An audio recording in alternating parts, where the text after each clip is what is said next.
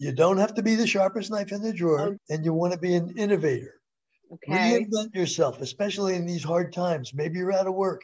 Reinvent yourself. What can you do to make something better? It could be simple. Hmm. What can you do to make it better? Okay, and provide a benefit. If Got it it. can provide a benefit and you can make it better, you're in. Well, Anybody has those that capability. Hey entrepreneurs, are you going full speed just trying to keep up? Do you feel you have more losses than wins? For years, I was rushing to get to the next thing. There was always something that I had to learn before the thing I actually needed to learn. I felt like I was running in the wrong direction and moving even further away from my goals. So the big question is, how do you stop the craziness? How do you get to your next win? Well, this podcast will give you the answer. Join me on my journey as we have real conversations about struggles, successes, and tips so we can get you quicker, faster results, no fluff, and get you to your next win now. Hey guys, I would love to connect with you personally on Clubhouse. Reach out. I'm new there myself. You could probably show me some tricks of the trade.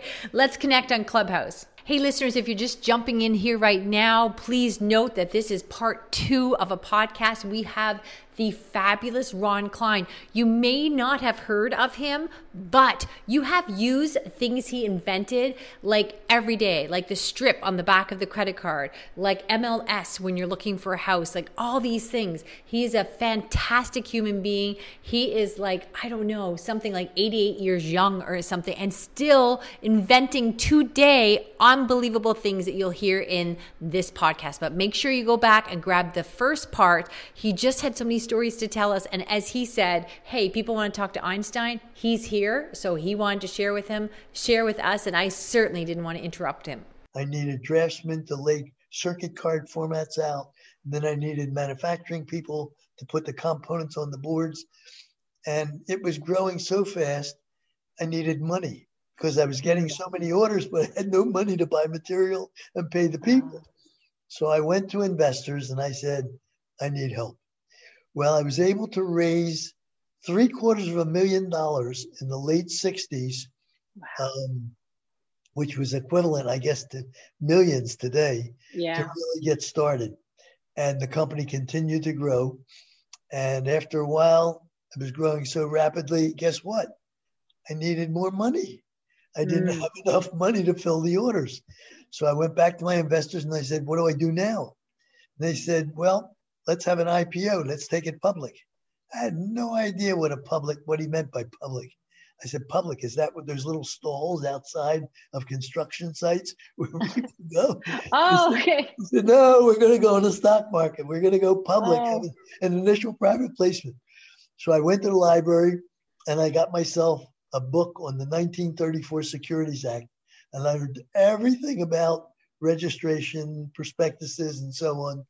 And I was the sharpest guy in S1, S2 registrations. We put the company together, took it public. I raised another couple of $1 million, and I was happy. Around that time, we became extremely attractive to a major insurance company that said, we like what this young guy's doing. We want to acquire him. So, and I figured, okay, maybe it's time to retire. I was 34 years old. It was retirement time, right? So I was bought out. And 3 days later, after I did all the fishing I wanted to fish, I went nuts. I said, I got to go to work. I said, this is not for me. I'm not used to sitting on my duff. I work a minimum of 18 hours a day. I went back to him. I said, I'm going to give you back all your stock options. Just let me free out of my contract. I want to go to work. Had no idea as to what I wanted to do. All I knew was I didn't want another 125 employees. I wanted something that would generate residual income. Okay. So I figured, well, until I can come up with a good idea, I'm going to start selling or representing other people's products. And I was really sharp in communications and teletypes. So I started selling communication modems to connect to computers. And one day I was calling on a major client that I used to deal with who was in the communications business, who used loads of communication gear. And while I was sitting at his desk, I saw a bid sheet on his desk. And that's when my whole career changed. And I said, what is this? And he said, oh, that's a bid sheet from the Western Union Company.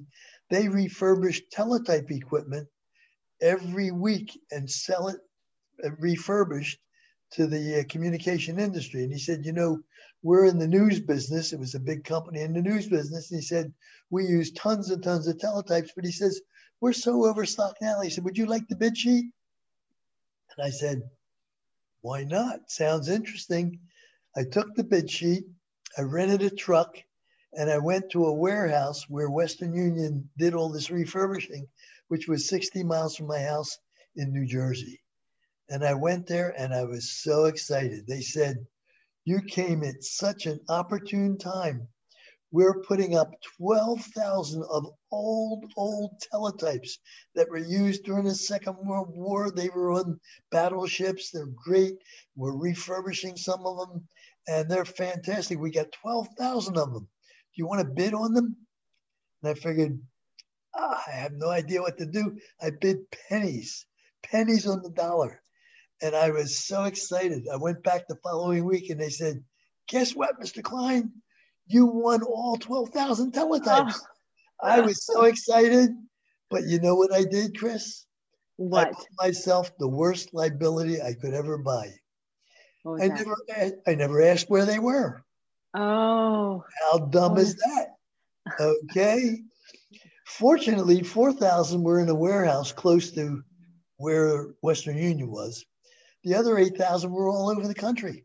Oh. They were in Dallas, they were in California, they were in Chicago. And Western Union said, now you understand, Mr. Klein, you have to take possession of these in 30 days. I figured, holy Moses, what do I do now? These weigh hundreds and hundreds of pounds, loaded steel cabinets with printers and keyboards and so on and so forth. What do I do? So I didn't buy myself teletypes. I bought the worst liability I could ever buy at a young age. So what do? I don't know. You call the junk man. I called the junk man. I said, I need help. I'm painting it a different color. And he said, well, let's see what you have here, son. Yeah. So he said, you got printers and keyboards and paper tape punches and so on. He said, let's look in the bottom portion of these machines. That's where the electronics is. And he opened them up. They were loaded with printed circuit cards. Okay. And he said, wow. And I said, what's the wow for? He said, these printed circuit cards are loaded with gold traces because they were used out at sea and they didn't want them to rust, and they have the best conductivity. And gold was cheap then. It was only $35 an ounce. And it gave excellent conductivity for all the circuits. And he said, guess what? He said, I can take all these circuit cards from all 8,000 machines. There were hundreds and hundreds of them. He said, if I put them into a cyanide bath, the cyanide eats the gold off the cards and surfaces to the top, will skim the gold off and split the assay. I said, fantastic. We were fat in cash. We made so much cash with all that gold. But guess what, Chris? What? Now I had 8,000 pieces of real junk because they weren't working. They had no electronics. Because we, salvaged all the gold. What did I do? I called the junk man back. Right. I said, now what do I do? I said, I'm running out of time. I've got to get rid of these things. He said, well, let's see what we have. And he analyzed it, that the cabinets, because they were used out at sea, they were loaded with chromium in the steel because chromium prevents rusting. And he said, there's a foreign car automobile dealer now that's bringing and introducing their new cars into the US, and they're having a serious rust problem with their cars. They need chromium in all their steel. He said, let me contact them. I'm sure they'll put all of this stuff on the ships, take it back to Japan, and we're unloaded. And that's what they did, and boom. So that is the most craziest example I've ever heard in my life of taking lemon and making like fruit salad, lemonade, and a main meal out of it. It's like, Well, but Chris, that's where it just starts. But so oh now I my. was in business. Okay, I had Okay. 4,000 machines back in near Cherry Hill, New Jersey, where I lived, Okay. and they were 60 miles from my home. And I hired a technician, and I figured, let's go over some of these machines, make sure they're in good working condition, or refurbish them, repaint them, and sell them to the giants in the communications business. Now, some of these machines are worth $2,000, $3,000, $4,000 new. I figured, wow, what a great business. Or I can just lease them, put them out on lease to these companies because I own them for nothing. Great business. I got it started. 3 months later, I got a phone call. Hello, the New York Stock Exchange is calling me. And they said, we went to Western Union because they had 273 special wall mount teletypes that we use at the New York Stock Exchange trading floor as inquiry stations. And they said, we sold them all to a little company in New Jersey. Now, who the hell are you guys? And I said, oh, well, I'm interested in doing business. And they said, will you sell us those machines? And I said, I got a better deal. I'll lease them to you on a full payout lease that you'll own them after 2 years at X number of dollars a machine. I'll come to the New York Stock Exchange with a technician, mount them on the walls and fix them, providing you give me a maintenance contract for life to maintain these machines as long as they're on the floor of the New York Stock Exchange. They said, absolutely, we don't want to maintain them. I hired a tech. I was on a journey every day from my house to New York Stock Exchange, walking around the trading floor like a big deal, making sure that every machine worked. If they would fail, we'd replace it with a spare printer. They would put that printer in my car. I'd take it back to my little shop in New Jersey. We would repair it and back again. I was in business. I was in the maintenance business at the New York Stock Exchange. I was in heaven and making a lot of money on maintenance contract. Wow. While I was there, I noticed that at the New York Stock Exchange, every day, at the end of the day, there was paper up to your knees in cards and paper all over the floor. It traded like an antiques. I mean, it was so old the way they traded. They had no electronics, no automation. Everything was little printed circuit cards or little printed cards, and they would mark them up and file them and take them to the booths and trade. Everything was paper. I looked around. I said, I can automate so much. I went to the management of the exchange and I said, I can fix this. I can fix that. I came up with program trading. I said, it was so easy. I'll do this, I'll do that. And I can do it in a matter of a couple months. I'll hire a few guys and we'll do it and try it out. And if it works, super. They said, wonderful. They thought I was IBM. I mean, I would get stuff running so quick. It was great. We started doing a lot of business there, and I had a software engineer and a technician. Then my career started. Okay. Remember, all this came about by reading a little bid sheet on a guy's desk. Okay. Smart, daring, and different. Opportunity. What's the given? What am I looking for? So you don't have to be the sharpest knife in the drawer. You have to pay attention, listen to everybody, and pay attention. So here I am. It's now up to 1983 because I'm at the New York Stock Exchange every day. I started there in 79. 1983, I go to the bond trading floor. So the New York Stock Exchange has two things. They trade equities or stocks, and they trade debt, corporate bonds. Corporate bonds is the debt on the stock. The stock market was all automated. They had terminals in the upstairs offices, and the brokers would trade on the terminals. I go to the bond trading floor, and they're throwing their hands up, and they're on the phone, and they're shouting. And I said, what are these people doing? It's an auction market. They auction this every day. And I said, why in the world are they doing that? We can automate this so easily. And they said, Ron, they've been doing it like this for 205 years. They're not going to change. I said, listen, I got a simple method. If I can automate this thing, would you give me an exclusive license to disseminate corporate bonds all over Wall Street to all the member companies? They said, sure, you write up the contract. It'll never work because they're never going to change. I built a little box. I put it on their main line with a video terminal, and I would program in the bonds that I assumed I was a trader. I would program in the bonds I was interested in. As those bonds would come down the little box, it would filter them out, pop them up on a screen. Boom, I could trade them right away. It worked beautiful. I started calling up every bond trader. There were 1,500 bond traders that traded New York corporate listed bonds. And I started calling them up all over Wall Street. And if I wasn't buying or selling a bond in 5 seconds, clunk, they hang up on me. Oh my, okay. Oh my God, what am I going to do? How do I got this great little product. Nobody's interested. Right. So I befriended the largest bond house on Wall Street with the major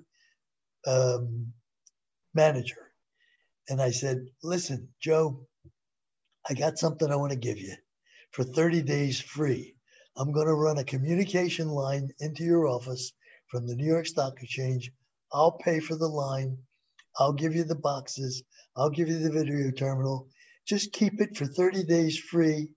Try and trade bonds here. See what you can do. Well, he was getting the information milliseconds before it hit the floor because they're on the phone and they're shouting. This is coming right across the line as it happens. He had it right on the screen. Right. His phone rang off the hook. All the traders are calling him saying, what the heck are you doing? For the last 2 weeks, we can't top. You're topping every bond there. We can't buy or sell a bond. He said, oh, you need one of those little Ron Klein boxes. I said, what the heck is a Ron Klein box? They start calling me. My phone rang off the hook. Within 3 months, they're saying, we need a box. And I said, okay, this is an opportunity. It's an opportunity, Ron. There's a gift behind every challenge. I said, well, to join my buying club, every trader has to pay me $10,000. They said, wow, but okay, we can probably make that back in a month or two. So every trader on Wall Street had to pay me $10,000 to join my club. And I said, okay, now all you have to do is just buy the little box and the video terminal and you're in business. And they said, oh no, on Wall Street, we don't buy anything. We only rent equipment. Oh, what do I do? Well, the box cost me $100 to build and the terminal cost me $50. I said, how's $300 a month? Fantastic. Great. It was in for a quarter of a century. Oh my God. Okay. Now, you don't have to be the sharpest knife in the drawer. Where did all this come from? I read a little bid sheet on the guy's desk. A little bid sheet. Oh my gosh. You should like children's stories. The tale of the little bid sheet. I saw a bid on a desk and this is the tale. But Now, it's a six-part series. Me, and I made the biggest mistake by buying all those teletypes because if I didn't get rid of them, what was I going to do? And I got all my cash back.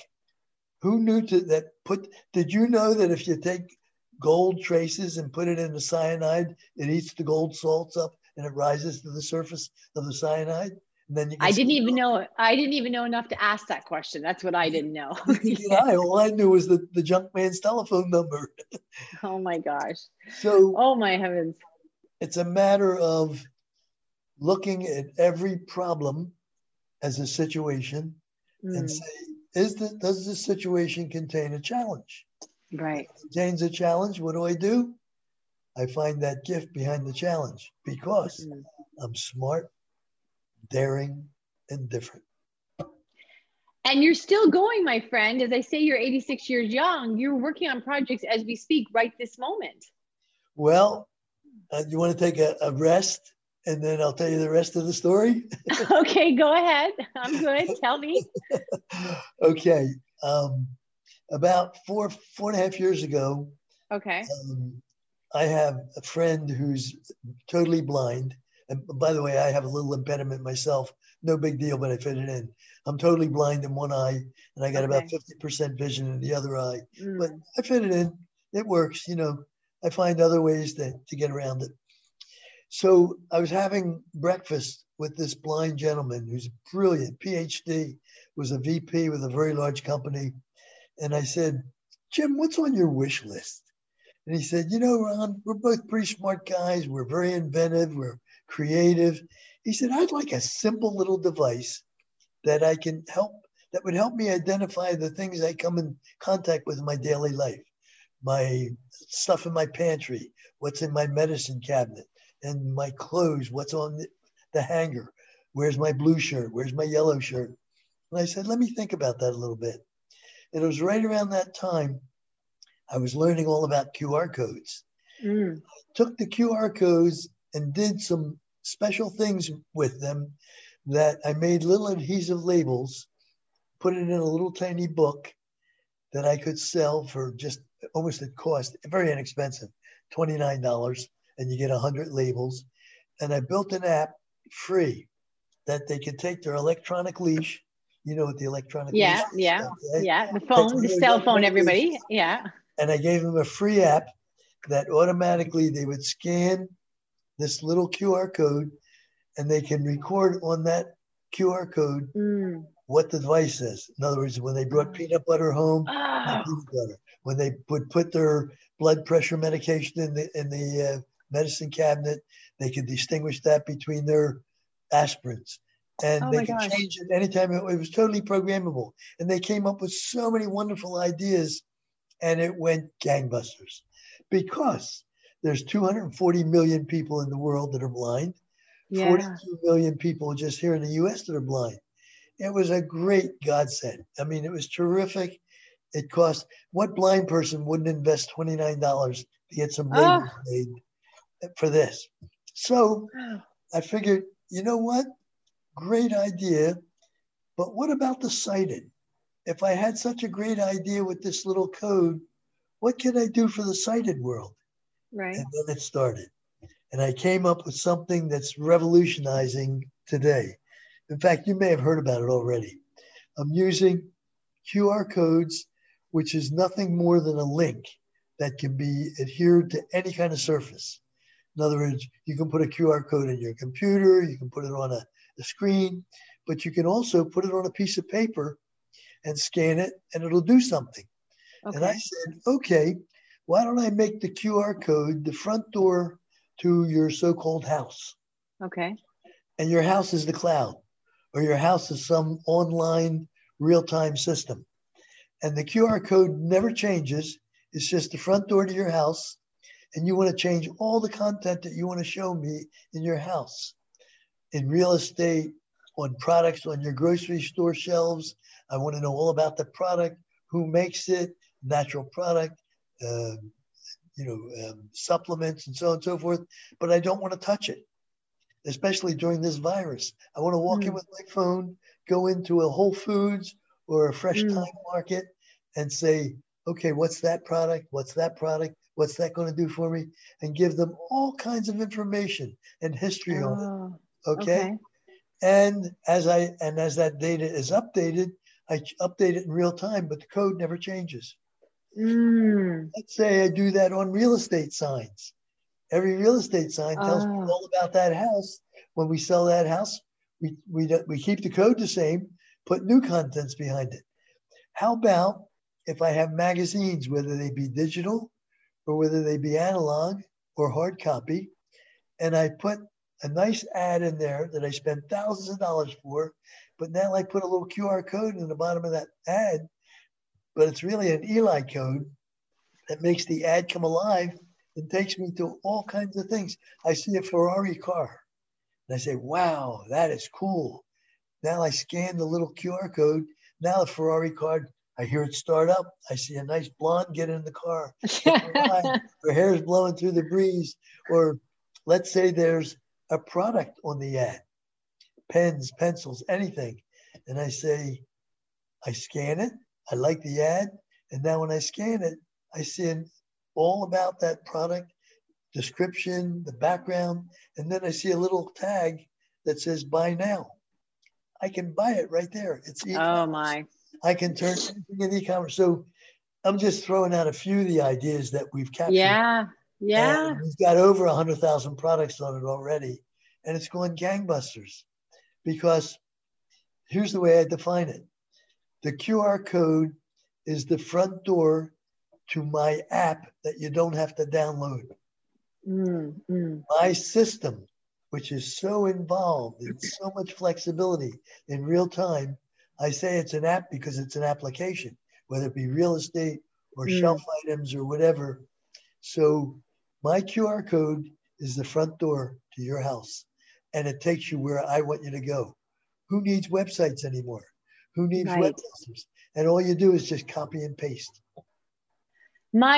Oh my gosh. You know what? So that's what I'm doing now. That's what he's doing now. That's what he's doing now in his retirement that lasted 3 days when he was in his 30s. Mr. Ron Klein, you have just bestowed upon us wisdom that we will all carry forever. What an honor, what a treat, what an encyclopedia of brilliance, and taking us on this absolute magical journey. I cannot possibly thank you enough. I could talk to you all days or at least a couple of times on Sundays. Here's what I want to tell your audience. Okay. You don't have to be the sharpest knife in the drawer. Okay. Okay. And you want to be an innovator. Okay. Reinvent yourself, especially in these hard times. Maybe you're out of work.